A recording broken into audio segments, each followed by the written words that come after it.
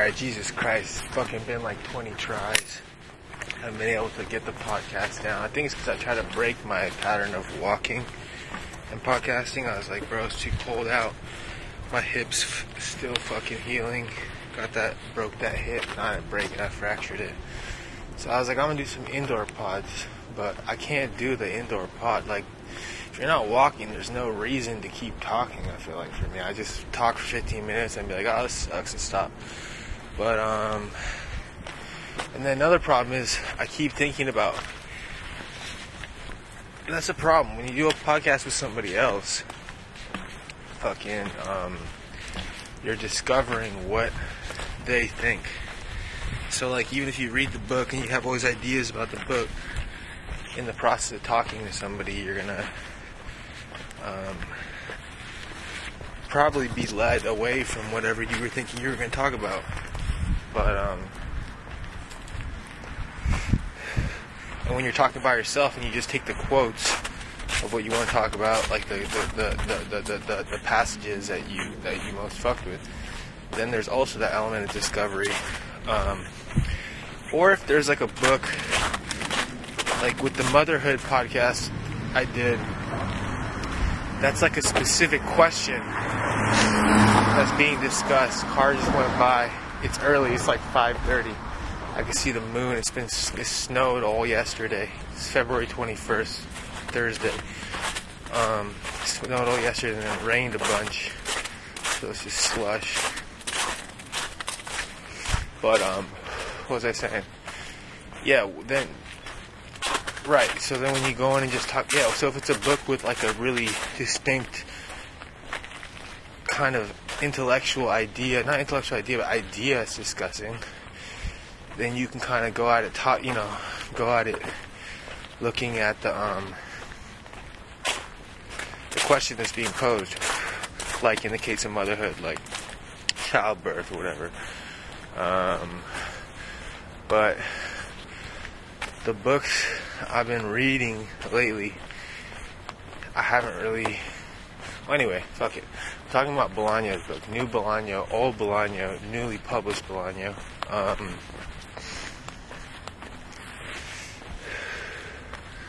Fuck, man. What am I talking about? Yeah, let's get into that in a second, but I want to talk about, I really got to just start fucking, reaching out to people and having conversations again, because I can't do this on my own. But, yeah, I guess I've been thinking a lot about,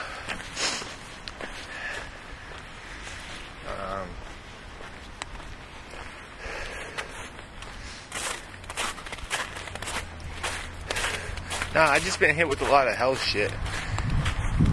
And, there's a fucking hip, so I can't walk places. That's usually how I can, but I can't walk for too long, or I'm supposed to rest. I'm supposed to be walking on crutches, but I'm not walking on crutches. But, and then, yeah, just dealing with this, like, inflammation, this skin inflammation. And I just have to cut out all the things that usually I rely on to make me talk fast, like caffeine. So it's hard for me to talk.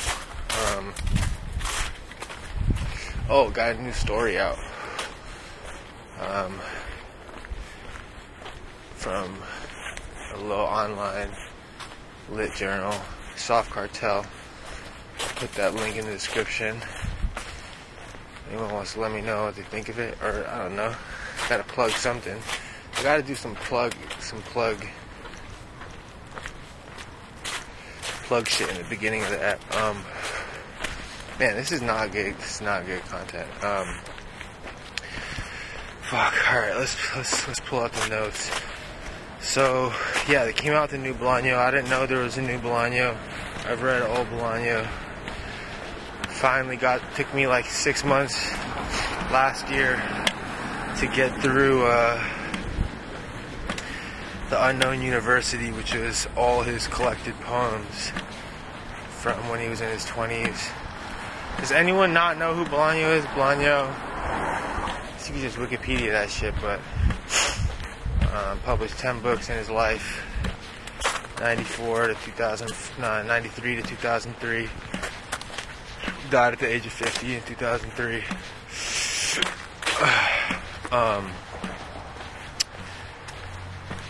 Then they just been finding all these books in his, in his desk, his proverbial desk. Just been cranking them out since. Yeah, that was another thing. So this is an early one. It was kind of like,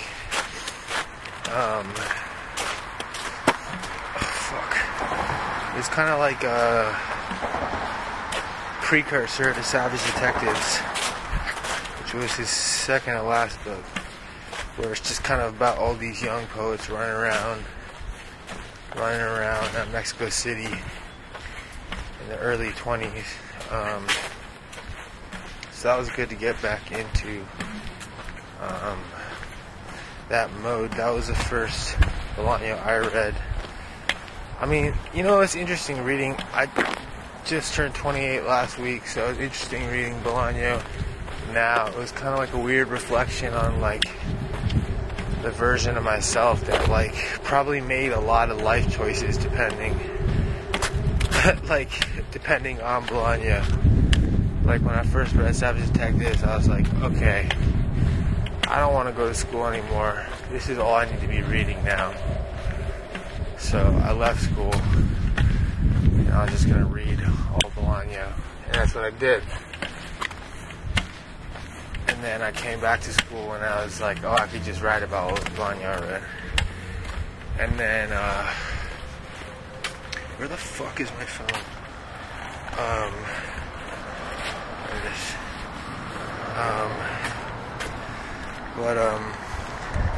Yeah, it was interesting, because it was like, it also made me realize that it's one of those things where, like, you could see the early version of stories he told in later books.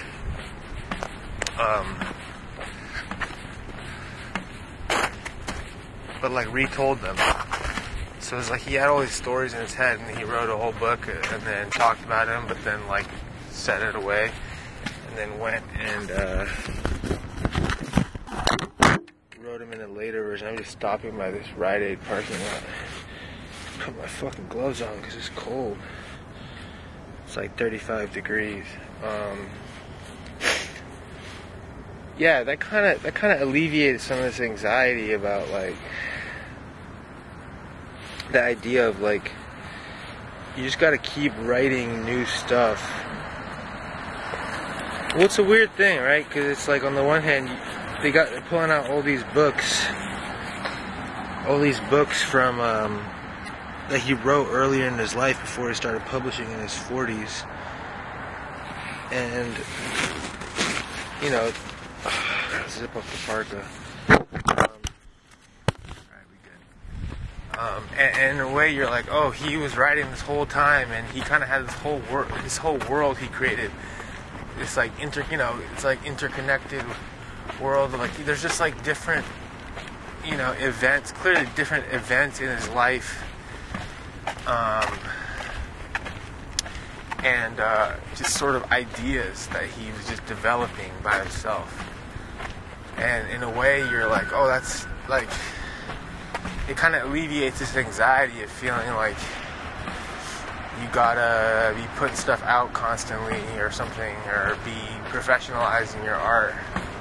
But then it's also this weird thing where it kind of, and he rails, it's like always a thing with reading Bolaño where, like, he rails against this idea of, like, artists and, like, poets that are, like, careerist and, like, self-satisfied and just trying to, like, circle jerk their way into some form of recognition.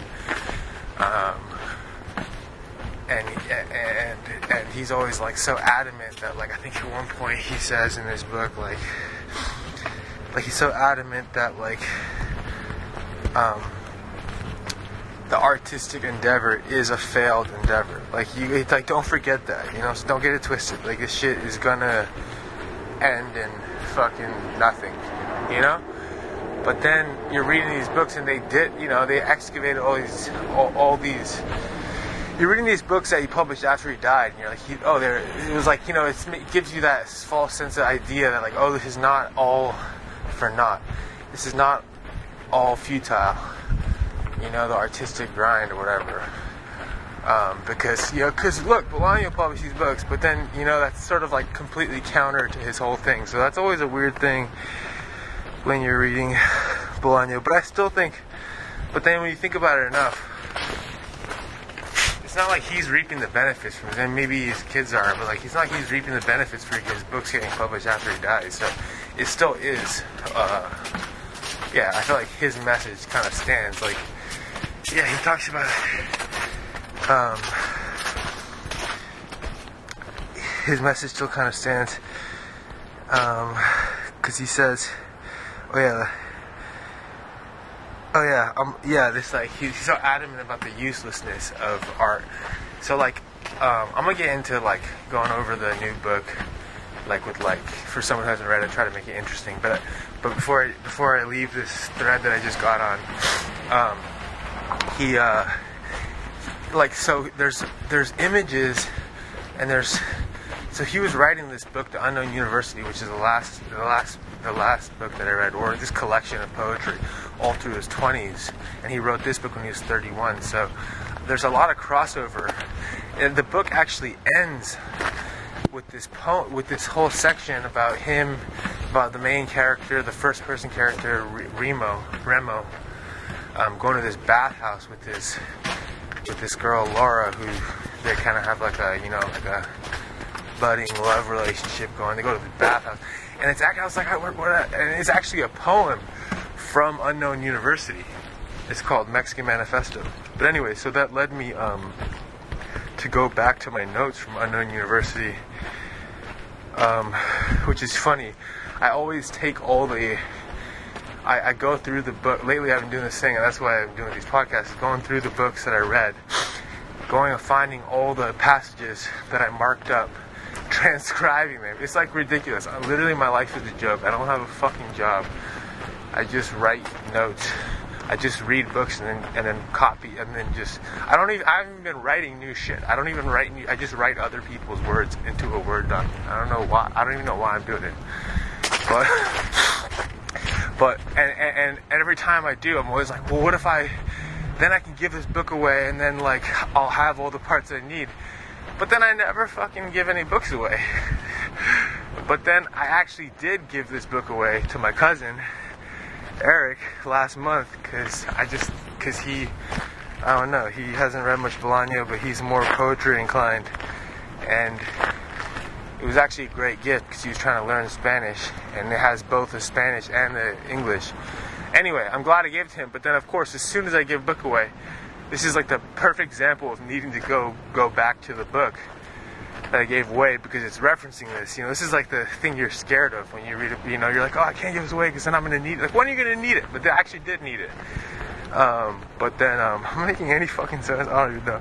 But then luckily I had all the notes. So I went back, and I was like, I was checking, and I was like, this is straight up the same shit. Like, he ended this book, or Natasha, or, whoever edited it, ended the book with this Mexican Manifesto poem, which is just about them going to the bathhouse.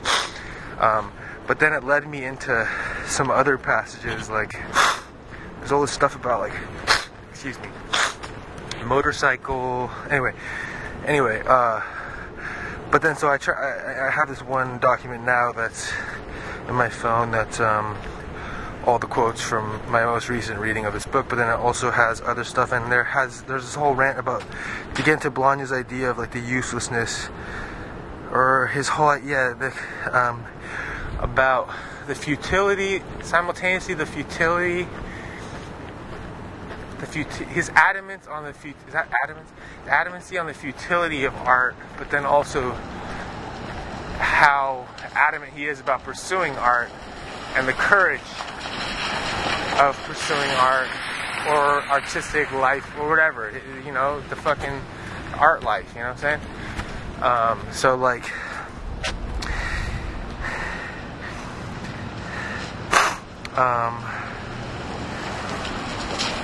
this poem is called The Donkey,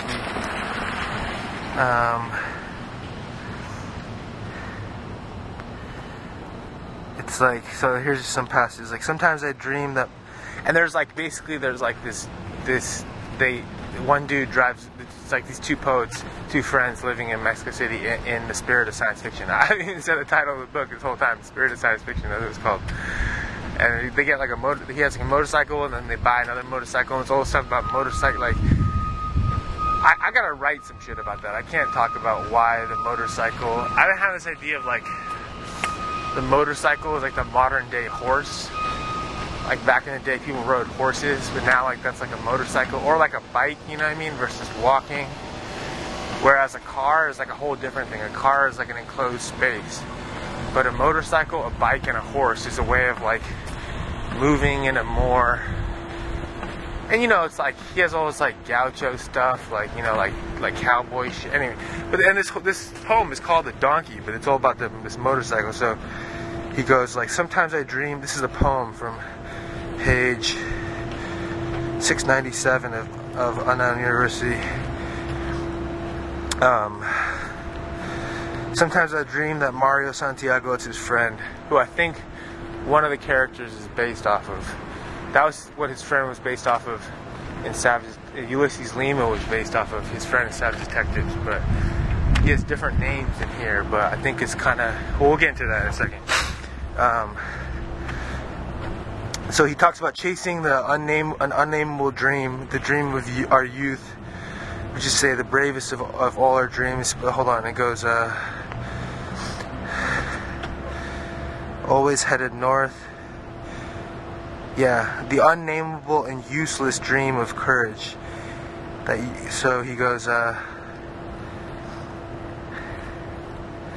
sometimes I think I see a black bike like a donkey disappearing down the dirt roads of Zacatecas and Coahuila on the outer limits of the dream, and without quite knowing its meaning, its ultimate significance. I still understand its music, a cheerful farewell song. Okay, it's right here. And maybe they're gestures of courage, saying adios without resentment or bitterness, at peace with their total futility and with ourselves. They're the little acts of defiance that are useless. Here, right here. The little acts of defiance that are useless, or that years of custom made us think useless. Waving hello, making enigmatic signals to us with their hands. That is the unrestrained longing of our ignorance, but it is also our hope and our courage, an unnameable and useless courage for sure. But just the idea of like useless courage, I don't know. I'm getting derailed. Yeah, so it was comforting. It was. I just read all of that. I don't think I even made any sense, but that's central to Blind's idea. He's like so, especially in the Savage Detectives and how it relates, and how this book is like an earlier first draft version of Savage Detectives. I'm just walking. I want to walk towards the river. I'm gonna try to make it towards the river. It's cold as shit. Ooh, I'm walking by the hospital right here. Bro, I was locked up in this hospital last month when shit really hit the fan with my skin for fucking 5 days. And for the first 4 days, I low-key had no idea where I was. Cause I was just on like the fucking 6th floor of this hospital, and I looked out into a courtyard. Oh, it's that building. But then fucking the last couple of days I looked on the Google Maps, and I was like, oh, I'm like right by my house, because I went to a different spot first and then got transferred. Anyway, we out of the institution now. But yeah, so that's central to Blind's idea. Someone's unloading some boxes into the hospital. Where it's like, yeah, he's like so adamant that like all these poets are so adamant that this is the life, you know what I'm saying? Read, grind, live, fuck, go out into the unknown, you know what I'm saying? Grind. But then they totally make fun of motherfuckers who think that poetry and art is important in some professional careerist status way. You know what I mean? So it's kind of like, it's, you know, that's the allure of Bologna for me, where it's like, yeah, so it's like, it's not gonna save you. Like, it's not gonna fucking mean anything, but like, you still do it, you know? Like, there's a part but yeah, so,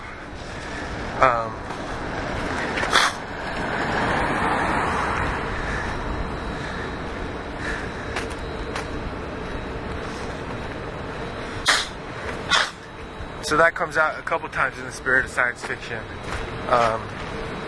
It's these two guys, Jan, Jan, and Remo, and it cycles between, and one of these dudes, Jan, so it's like first person from Remo's perspective, but then the Jan section goes back and forth. I don't think I'm saying that right. Jan? It's probably Jan. He's just writing all these letters to all these authors he likes, and it's just like the letters transcribed. So it's like, he writes like, I don't think many of my missives, my letters, will reach their destination, but it's my duty to hope with all my might and keep sending them. So there's that same idea. It's not, it's like this fatalism, but the courage is to acknowledge the futility and continue nonetheless in your pointless grind to keep evolving and keep creating and keep whatever. It's turning into a goddamn motivational speech. But and then in another conversation, he goes, dude, I already gave enough examples of that idea, but it was definitely comforting to read that idea of being comforted by this unique object, this unique art object. Is something I just want to touch on real quick. Yeah, fuck. Honestly, this idea is the idea I've been trying to go in on every time I've tried to podcast in the couple weeks that I've been off. It's that birthday anxiety when you turn a new age. You're like, fuck, I can't. And it's just being derailed by health shit. But, yeah, I guess because so much of how my health situation currently with this inflammation gets fucked up is based on what I guess you just call like anxiety or stress. You know, it's like whatever. It's like it's an inability to regulate your fucking cortisol levels and shit, and getting in your body just gets inflamed. So as much as it's about, I'm walking down an alley. I don't know why there's so many cars pulling up. If I can get louder and louder, I might need to try to get south of Market. I might need to move. I'm getting into Penn country though. It's not the move. Yeah, it's just so much based on anxiety, regulating anxiety and stress. And I guess I just had this epiphany, like, where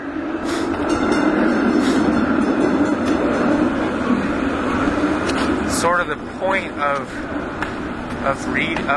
reading and giving your attention to these super unique, private, art objects, just reading widely and finding books, obscure books. It doesn't need to be obscure, but I mean, there's something so private about the reading process and finding things that comfort you in a specific way. Like the point of it is often, because like when we just go about our days and are hit with like all these mainstream cultural ideas of what we need to do to be okay, and constantly seeing stuff about power and status and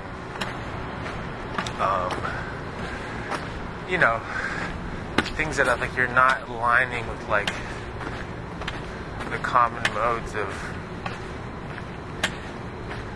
success. It's all just based on power. It's like how getting whatever. Then you just kind of feel shitty, and like I don't know, like just for me right now, like just being derailed by health stuff, like not being able to work since like fucking August last year, and yeah, just like getting hit with all these ideas of like, I don't know, it all started when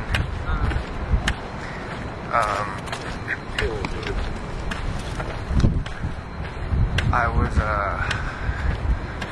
my hands were doing this really weird thing with the skin where they were like I had to, they were like peeling all crazy, and they were like getting really thick and just all fucked up, and I was like, I thought I was doing something wrong. I thought I was like eating something wrong or whatever, and I got linked up with a new dermatologist lately, and I was telling her about it, and she was checking in with her, and she was just like, no, that's normal, like that'll pass, like that's just a process that happens after you have an inflammation breakout, and just the idea, and I don't know, it was like I got like really emotional after that conversation, because I was like, it was such a relief, you know, just someone to tell you like, no, how you are right now is okay, you know, and I don't know, I just feel like that's so important. I feel like that's so important to have a wide range. And then I was rereading Sam Pink. And I was reading The Garbage Times, Why Ibis. I want a podcast about that. I probably have to talk to someone about it, because I don't write notes on that, because it's all notes. It's all noteworthy, every fucking line. But and you know, he's just like, however fucking old he is, he has like 10 books out or whatever, and he's still fucking writing hilarious ass scenes about like running out of money and trying to get bullshit jobs and like being like, fuck that, I don't want a bullshit job. And I don't know, that was my epiphany, where like that's why some books are so comforting, is because it gives you a unique look into somebody else's private life, and then, you know, and it kind of, or I don't know, that's why it can be so comforting. It's like, it's just like, no, how you are right now, just having more unique representations of different modes. Anyway, I'm getting way off base, but yeah, with my dermatologist, yeah, it was just like I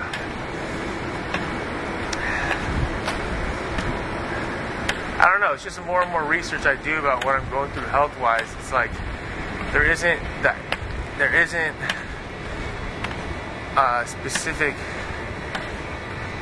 like there isn't some answer that has to do with like some secret, I don't know, like the fact that it has a lot to do with stress and anxiety, and how that can, and like your outlook, and kind of like, if someone was sending me something about cortisol levels, and it had something about catastrophizing situations. Like, you have a health situation that's already difficult, but then if you catastrophize it, or you get anxiety about the fact that you're going through that, it just exacerbates it to such an extreme degree, you know? So I guess that's also why I've been podcasting, where it's like, I have such an intense cycle of, or pattern of, being up at night and fucking, what is this podcast turning into? I don't even know what I'm talking about anymore. But just, you know, caffeinating, getting lit, and like kind of facing those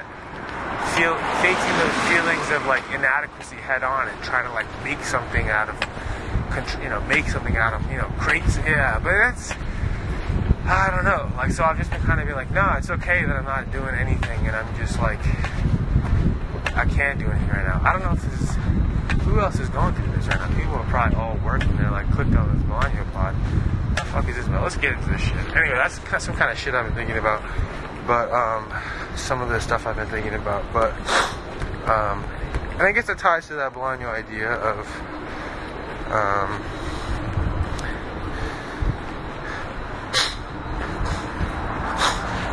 reckoning with the futility of your project and going forth with it nonetheless. And yeah.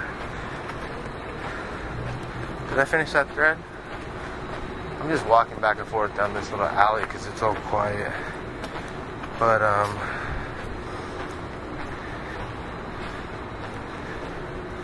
So yeah, he's like mentioning the unknown university here, which is interesting. But okay, so yeah, so Remo and Jan and Jose Arco. There's just like 3 young poets, and the main dude Remo, who's like speaking in the first person, is they're all just like running around, living on a rooftop. But this dude, I feel weird saying Yan. I feel like I'm just gonna say Jan, Jan, that's German though. But yeah, it's interesting where you have this one dude who's like cooped up, Jan, who's cooped up, writing letters all the time, and he just keeps cutting to his letters to all these different science fiction writers. And then it goes between that and Remo, who's like more out and about. But I was kind of trying to parse through it and be like, which one is Bolaño? But I thought the one who was more out and about was Bolaño, because he tells the story of going to the bathhouses with this girl Laura, and that's included in the Unknown University. That's his like poems. But then at the end, he signs the last letter saying that it's the alias of Roberto Bolaño. Anyway, here's some quotes that I marked as significant. I'll just read them and then see. Yeah, so nothing really, like, what's the plot? Nothing really happens. They're running around. They keep mentioning, it kind of cycles between the letters that he's sending, that Jan is sending to the science fiction writer, and then stories about like meeting up with different poets at like coffee shops and stuff, kind of like Sad Detectives that Remo narrates. And then these conversations that as it goes, it's like these dialogue conversations. It just cycles through these little sections, these little styles, that it kind of becomes apparent is, I think it's between the two. I think they live together, Remo and Jan, and they're talking about this book that he's writing. So it's like, tell me more about this book you're writing, and then they go into that. Said Jan never left the room. He spent all day there doing God knows what. He did go out to the toilet or the shower that we shared with the other roof tenants. And sometimes he went down to take a walk along Insurgentes, 2 blocks at most, moving slowly and seeming to sniff around for something. And very soon he was back. Meanwhile, I was lonely. I needed to meet other people. That's page 19. Yeah, I guess it just kind of shows their dynamic. I don't know why exactly I marked that. Maybe I'm feeling like I'm cooped up all day long, so that reminded me of that.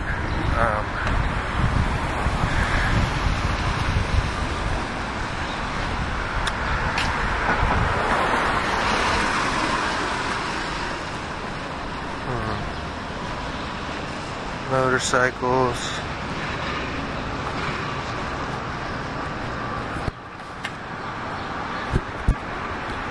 Okay, Jose Arco is their other homie who has a motorcycle.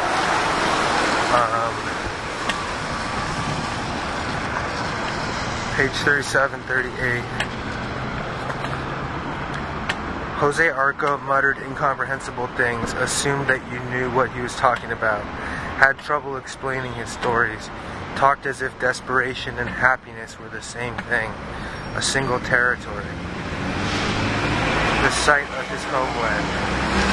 I guess that's odd. Yeah, I guess sometimes I talk incomprehensibly. That just reminded me of that. We were the same age, 21. He had studied sociology and philosophy and hadn't gotten a degree in either. An illness, which he didn't like to talk about, had caused him to drop out of school. He had spent 4 months in the hospital. I guess that was just about being in the hospital. Bro, this is just like, I just read Bologna, and I don't really have anything to say about it, seriously.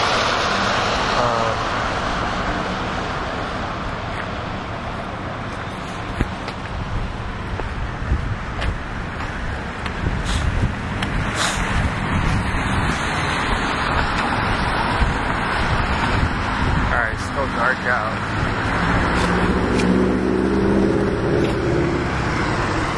On 34th Market, walking by this goddamn Wawa, some little pen bro, some little pen student crept up behind me. I'm just talking to myself. I kind of want to hit this. No, I don't need it. So hold on.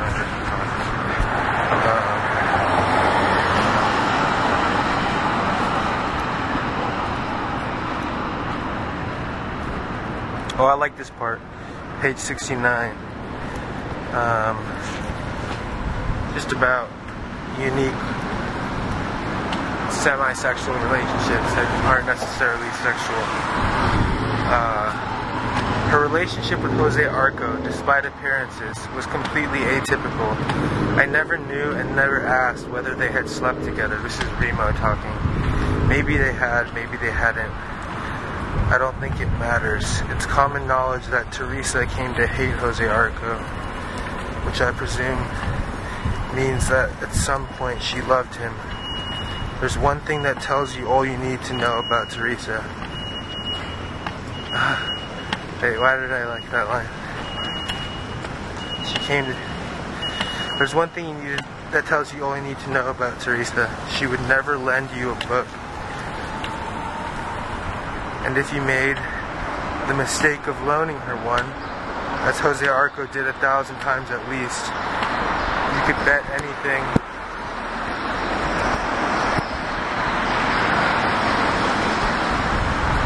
You could bet anything that you would never see it again, or if you did, it would be in her bookcase. Blonde wood with mahogany streaks and knots. Very pretty, very elegant. Classic Bologna passage. But, yeah, I guess it was idea there.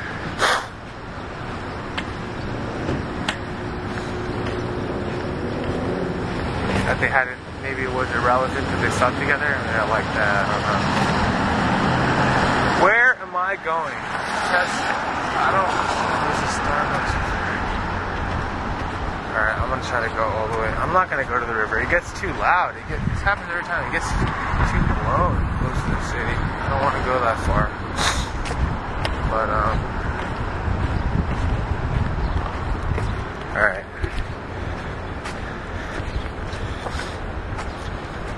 You poor, naive reporter. You actually predict a bright future for art. You don't realize that this is a trap.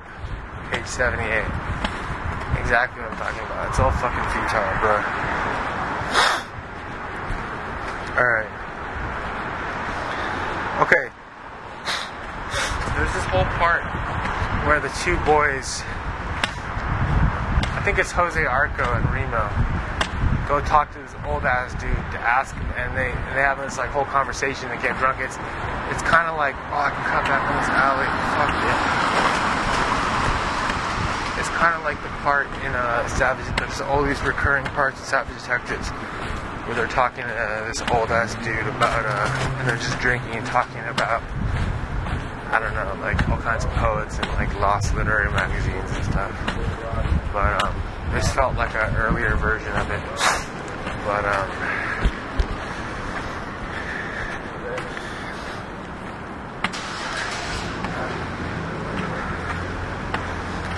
But yeah, they're talking about the rise of literary magazines in Mexico. Suddenly there's like all these literary magazines.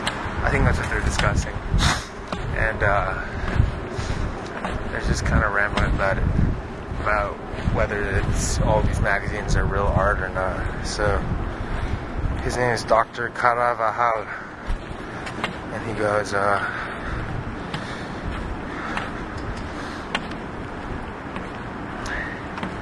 600 literary magazines? It depends on what you call a magazine and how you define literature. More than a quarter of these magazines are really a few sheets of paper photocopied and stapled in runs of 20 at best, sometimes fewer. Literature?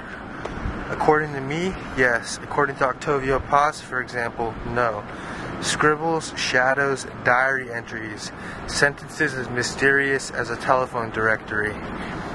From a professor's perspective, they're a distant jet trail, a faint echo of a nameless future. From a policeman's perspective, they're not even anything subversive. No matter who you ask, they're essentially texts outside the realm of literary history. Scribbles, diary entries. Again, we're getting that same idea. All these motherfuckers cranking out these little poems. And, you know, professor would be like, nah, that ain't art. But you know what? Fuck you, it's art, but it also isn't art. But it is. Yeah. Oh, man. Oh, yeah. I wrote, lit mags have eyes. But then, like, they're all lit at the fucking drinking. I think they're drinking. Maybe that's just in Savage Detectives with this old dude. And,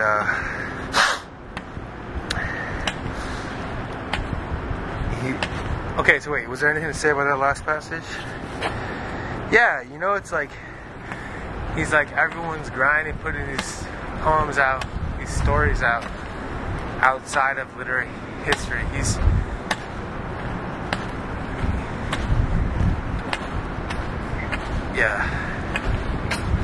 just playing with the idea of like fucking being remembered and shit, like through art.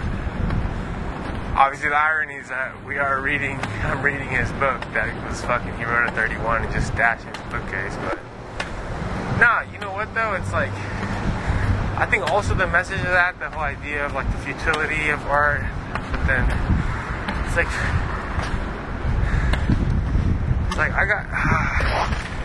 it ultimately has the way he talks about it ultimately has a, what's it called? Invigorating or encouraging effect on me. I feel like on like the reader, at least the way I read it. We by the ITA right now. Gotta go check out that gallery and that shit was lit. But yeah, because it's like if it doesn't matter, then if you're not writing in order to get recognized, then why are you stressing? Or why are you stressing about the shit you've written? Just write new stuff and revel in the process of creating. That's like Bud Smith I'm reading a new Bud Smith. I gotta finish this podcast and I'm gonna really dive in. I'm like 30 pages in or 50 pages in. But what does he say about that? I tweeted about it, so I'm gonna pull that up real quick. ST Conroe, follow me on Twitter. Just kidding. Bud Smith says from his book Work.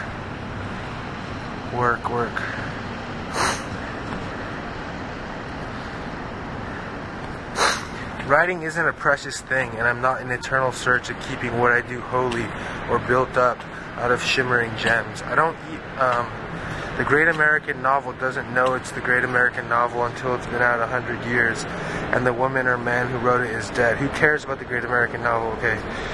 Art isn't something you should protect yourself from. Just run toward it full of spirit and embrace how ridiculous your ideas are.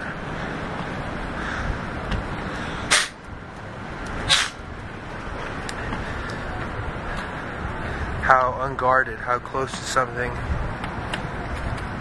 a child might think of, lying in their back in a field overgrown with weeds. The sights and sounds of the rotating world revealing itself to you or not. Yeah, so similar vibe there. But anyway, let's keep moving. That was page 132. Oh, that was from page 20 of Work, but the earlier quote was 132 of The Spirit of Science Fiction. Oh yeah, and I also gotta say, this is also, these new books that are out are translated by Natasha Wimmer. It's a different translator than some of his early New Direction books. But she's just such a, I don't know, whenever she translates, it just feels so lit. I don't know. But oh yeah. So he said, "This is." I just wrote the lit mags have eyes. The magazines, I think, yeah. So they're still talking to this old dude, Remo, the two young 21-year-old poets or bros who read poetry. The magazines scattered. The magazines in this guy, Dr. Caraballo's old guy's office or house, wherever they are.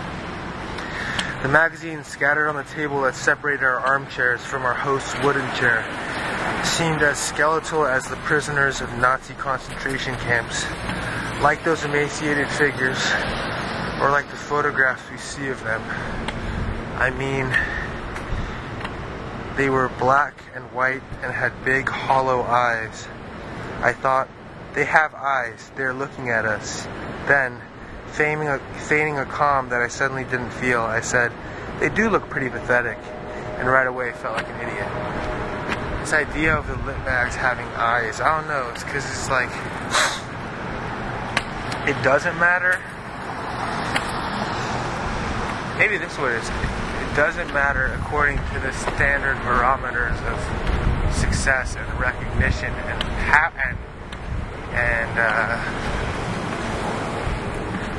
or maybe it does matter. Maybe if something gets recognized, it does mean it's good art. Because at least what I think is being said here is like,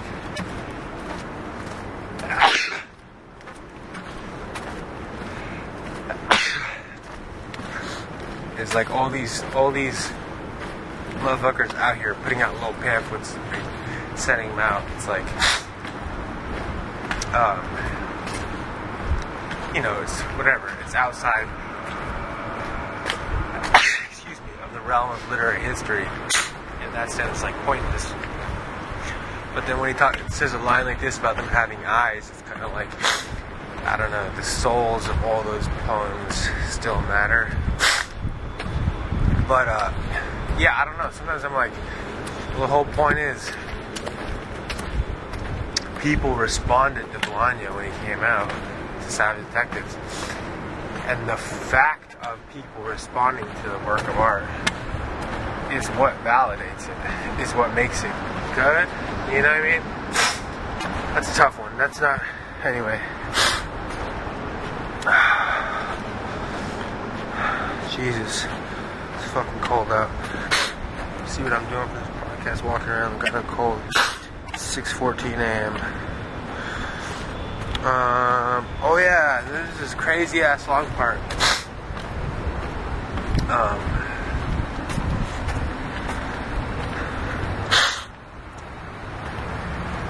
So they're talking about all these magazines taking hold in Mexico City, and then the old dude goes in this whole story about like classic Bolaño, this whole story about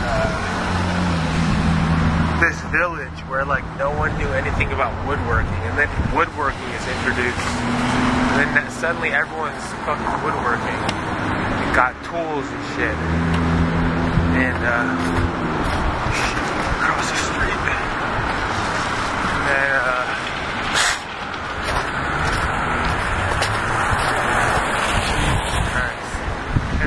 goddamn city, bro. As soon as my hip is better.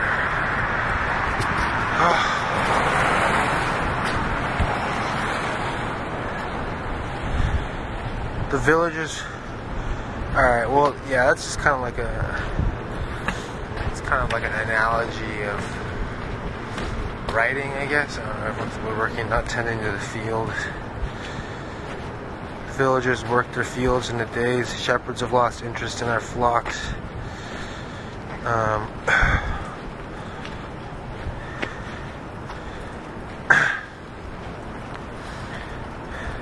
I gotta reread that before I talk about that.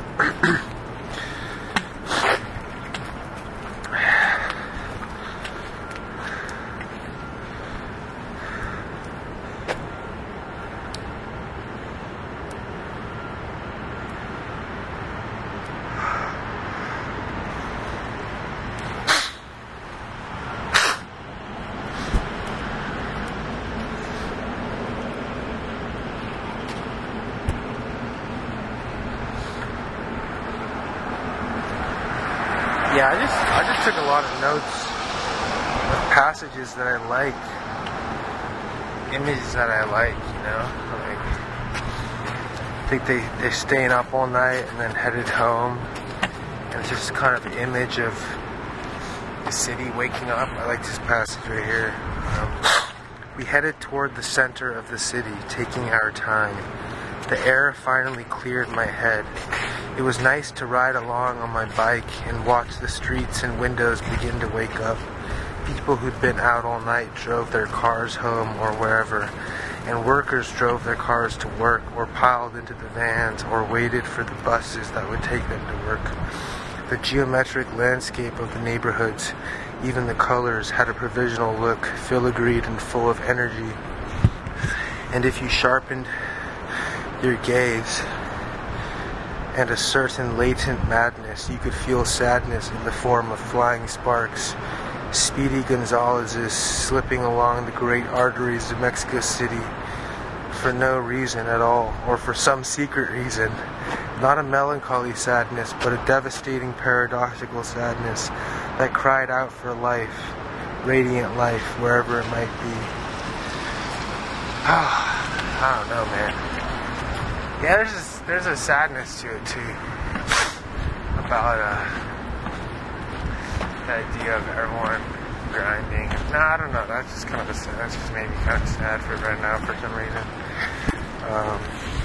Well, right, the last quote from this. There's this funny ass thing where they need a table in their fucking apartment, so they take all the books and they make a table out of the books. They just stack up all the books and put a tablecloth on it and use it. That's a thing Bolaño does a lot, like to kind of demystify the sanctity of books and art. You know, these images, you always have these funny images like using books for other things. And I like that idea, using books, because it's like, I mean, sometimes books are everything. And a lot of times for Bolaño, like, you know, like you said, that earlier quote, the girl not giving, Teresa not giving any books back ever. It's like books are the most sacred thing ever, but then sometimes you gotta just like, you gotta laugh at art, you know, you gotta just use that book for a table. But they make the book table and they invite one of their girlfriends over, I can't remember who it was, and she goes, books should be on bookshelves, neatly organized, ready to be read or consulted. You can't treat them this way. Like Meccano pieces or vulgar bricks. That's what she said. And then Jan argued that many city dwellers under siege had relieved their hunger by masticating, by chewing up the pages of books. In Sevastopol in 1942, a young writer had ingested a good chunk of Proust's In Search of Lost Time in the original French. 168. That shit's just funny, bro. Yeah. So they just dig around, talk about books and shit, and then and then at the end there's this crazy ass poem. There's crazy ass. It's like a scene where they go to the bathhouse. But it was lit. I always love reading Bolaño. Now I read it all though, so I'm sad. But so I went back and found some quotes from The Unknown University, which was sort of from this era, all the poems he wrote. And there's just some poems that were super real. This is called Prose from Autumn in Girona. It's 469 of Unknown University. It just reminds me of my situation now because I'm all fucked up. I can't do anything.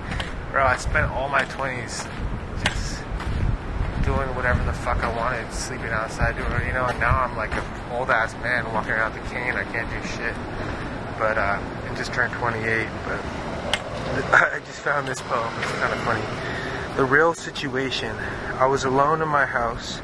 I was 28. I'd just come back from a summer spent working outside the province, and the rooms were full of cobwebs. I no longer had a job, and my money, really stretching it, could last me 4 months, and I had no hope of finding another job. That is real.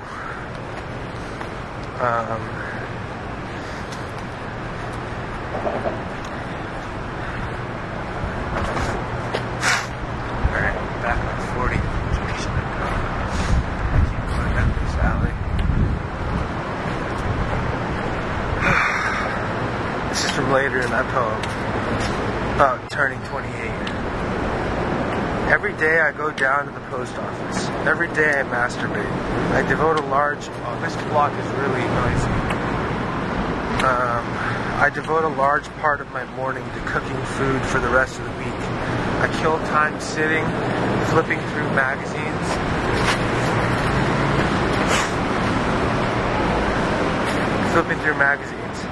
I try over repeated cups of coffee to convince myself that I'm in love. What is this fucking thing right here? They're like fans.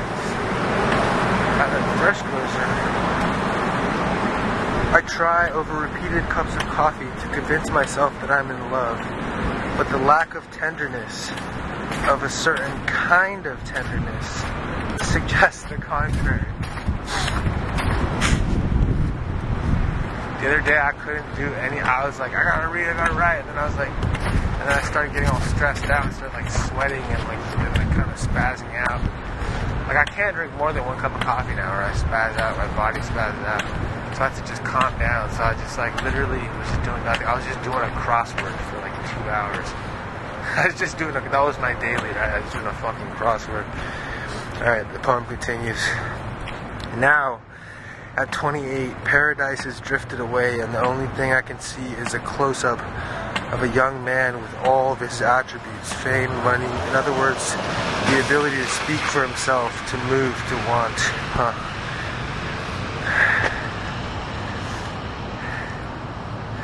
I felt empty, no desire to write, and when I tried, unable to sit still for more than an hour in front of a blank sheet of paper. The first few days after getting home, I didn't even bathe. I'm bathing. And soon enough, I got used to the spiders because there's spiders there. My activities were reduced to going down to the post office, where on rare occasion I found a letter from my sister from Mexico, and going to the store to buy scraps for the dog. Damn, bruh. Anyway, I thought that was funny, turning 28.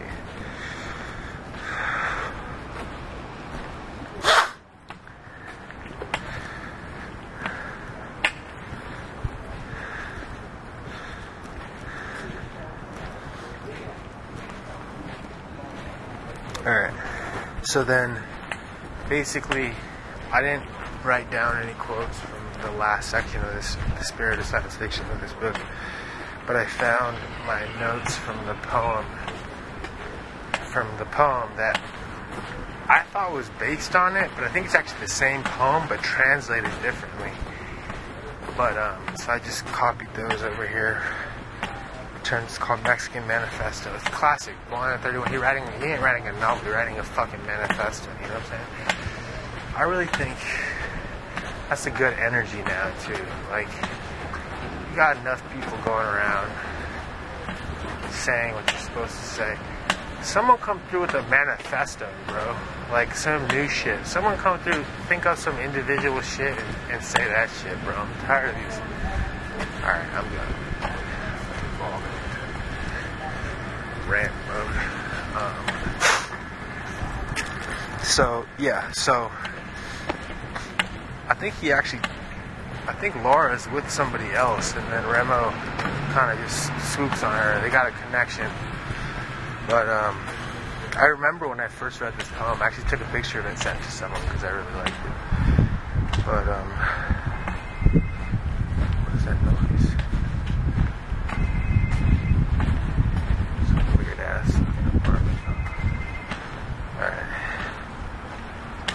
But yeah, it just ends on this really good energy. It's like young, 21. Damn, bro. I'm so old now. He turns 21. He's just 21 and he's trolling around with other young poets. Meets a friend of a friend, Laura. Immediately they're like, whew, let's get it. They just go around. They just troll around Mexico City exploring, fucking in bathhouses. That's their move. And getting into, there's a whole weird thing. There's all this theme. 2 dudes come in there. They're jerking each other off. Wild stuff. But then, anyway, it ends kind of ambiguously. But Alright, I'm just going to read the parts that I felt inclined to type up. Together, riding the Benelli, which were everything then, we attempted to visit all the baths in Mexico City, guided by, I underlined this, an absolute eagerness, which was a combination of love and play. I love that. An absolute eagerness, which was a combination of love and play. You know what? Fuck what Welbeck says. Love is just eagerness and play.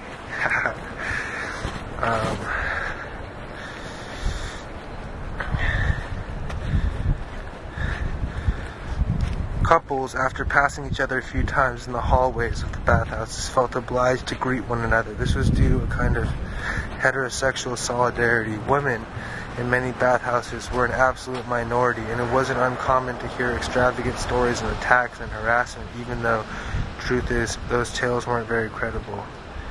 Okay,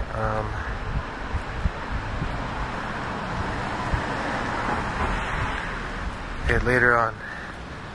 And then she started smiling, Laura, again. Not a mocking smile, not as if she were enjoying herself, but a territorial smile, a knotted smile somewhere between a sensation of beauty and misery. But not beauty and misery per se, but little beauty and little misery. Those are capitalized, paradoxical dwarves, traveling and incomprehensible dwarves. Relax, it's just the steam, Laura said. You're just losing it. Blondie gets so fucking funny with me sometimes. Who thinks to write that?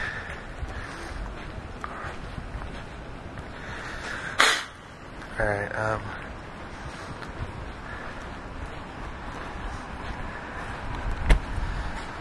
Alright, I'm just gonna finish this. I don't even know why I wrote this down. Obviously, there was no shortage of other incidents. Desperate guys racing down hallways.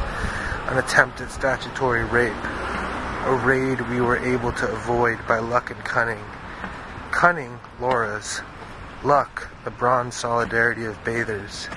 From the sum total of all the establishments, now just an amalgam that gets confused with Laura's face, smiling, we mind the certainty of our love. Alright.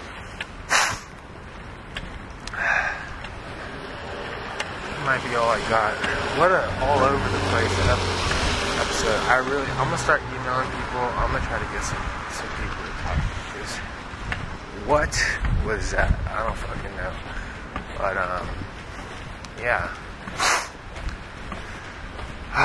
Link that story I wrote, put it in the description, even though it doesn't matter.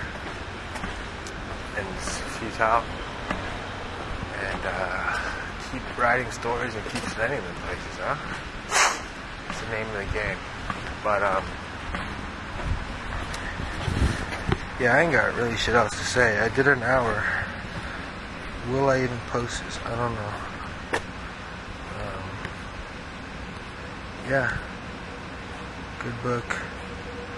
Hope I didn't bum anyone out. A little bit melancholic right now. But, until next time.